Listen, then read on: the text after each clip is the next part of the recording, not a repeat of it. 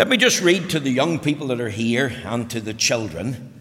The Bible says in the book of Deuteronomy, chapter 4 and verse 9, "Only take heed to thyself and keep thy soul diligently, lest thou forget the things which thine eyes have seen, and lest they depart from thy heart all the days of thy life, but teach them thy sons and thy son's son." Now, young people, I want to talk to you this morning about Mr. Forgetful. Mr. Forgetful is book number 14 in the series of the Mr. Men by Roger Hargreaves. Now, Mr. Forgetful has no family. He has very few friends. And he lives in his little village along with Miss Wise, Miss Scatterbrain, Mr. Lazy, and Mr. Dizzy. Now, Mr. Forgetful has a big problem, and you already know what it is because it's in his name. He's prone to forget things. At times he's absent-minded. He's easily distracted. He's a bit of a daydreamer, Miss Wise says. His head is in the clouds. Now, one day, Mr. Forgetful was giving a very important message to deliver to Farmer Fields. Now, here was the message. There's a sheep loose in the lane. So go and tell Farmer Fields there's a sheep loose in the lane. So off Mr. Forgetful set. And he hadn't got very far, and he began to think, now, what was that message? He began to think, oh, what was that message?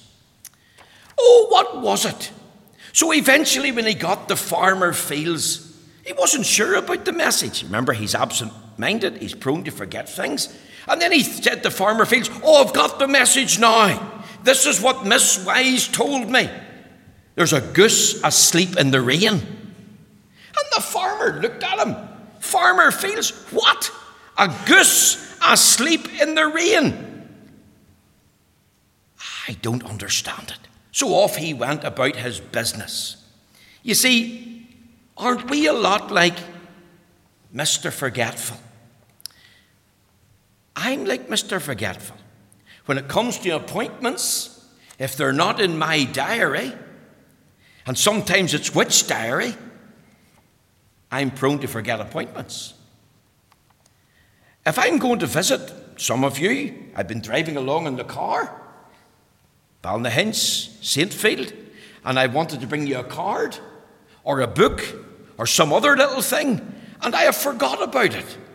And it's only when I'm near your house that I remember, oh, I was supposed to bring that. Or forgetting where I put my keys, and I'm hunting round the house looking for them. Or going to the shop, standing in Eurospar. Now, what did Rosie say I was to bring? Yes, I know. Potato crisps, chocolate, Coca-Cola. So I'm home, and then I'm asked, well, where's the milk? And where's the potatoes? And where's the bread? And where's the butter? And where's the bacon? Oh, was I to get them things? Of course you were. You see, Mr. Forgetful, prone to forget. Now, I've learned to either phone when I'm in the shop or learn to write it down. You see, is there not a commonality about forgetfulness? There's 61 references in the Bible to the word forget. And the children of Israel were very prone to forget things. They forgot the Lord.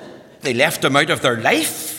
They forgot that there was a God in heaven when they were in trouble. They forgot that he's a God of love and grace and mercy. Think of this. Here they are. They're set free from the land of Egypt, no longer under Pharaoh's rule. They have been delivered by the power of the blood of the Lamb. They have crossed the Red Sea. God has destroyed Pharaoh and his army in the Red Sea. They're now in the wilderness. They're heading to Canaan land. And very soon, after a few days they were there in the wilderness, they forgot how good and merciful God was. They forgot his power. Do you know what they wanted to do, children? They wanted to go back to Egypt. They started to complain about the food that they had. They wanted to go back. They were prone to forget. And here's Moses, and he has to tell them, even 40 years after they've left Egypt, lest thou forget the things which thine eyes have seen. Could I tell you something else? There's consequences for forgetfulness. Do you know what the Bible says in a very serious text of Scripture? All nations that forget God shall be turned into hell. You think of the multitude of people that live without the Lord and die without the Lord, that forget what manner of God he really is, forget to hear and heed his word. The wicked shall be turned into hell, and all nations that forget God. Now I want to tell you one other little thing. There's a cure for forgetfulness. And I'm amazed at Roger Hargreaves. You see, Mr. Forgetfulness in his book, he never changed. He was still the same. And a lot of people got very upset with Roger Hargreaves' book. They actually wrote in to complain, because we know that there's a lot of people suffer from a very serious thing called dementia, which is taking forgetfulness to a really different level, where they don't even know who they are or who their family is or where they're at. And that is a very, very serious medical problem. And we should pray for those that are coping with dementia and those that are caring for them. But I was thinking, no change for Mr. Forgetfulness. But you know, there's a cure for our forgetfulness. Remember what I said about myself? I have learned to phone.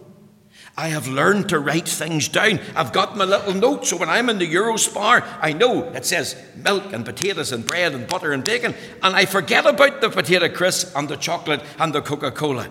Rosie says I'm getting too fat anyway. The Word of God, when it's written down, doesn't the Bible tell us, you young people, remember now thy Creator in the days of thy youth? Could I tell you something? Do you know God has given us wonderful things whereby we can remember him? You think of our communion feast, the bread and the wine. What's that all about? Why was that instituted? So we would not forget him. So not only do I have the Word of God, but we've got the communion feast. And you know, in the Word of God, God makes a wonderful promise. You know what he says? Even if a mummy forgets her children, even if she abandons them, I'll not forget you. I will not forsake you. I have graven you in the palms of my hands. So there is a commonality about forgetfulness.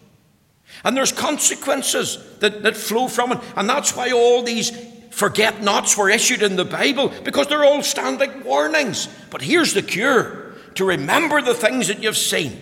Remember the word that's written down, and to think of these things so that we can recall them to mind and we can know and enjoy and love our God. Mr. Forgetfulness, may the Lord bless you this morning, young people and children.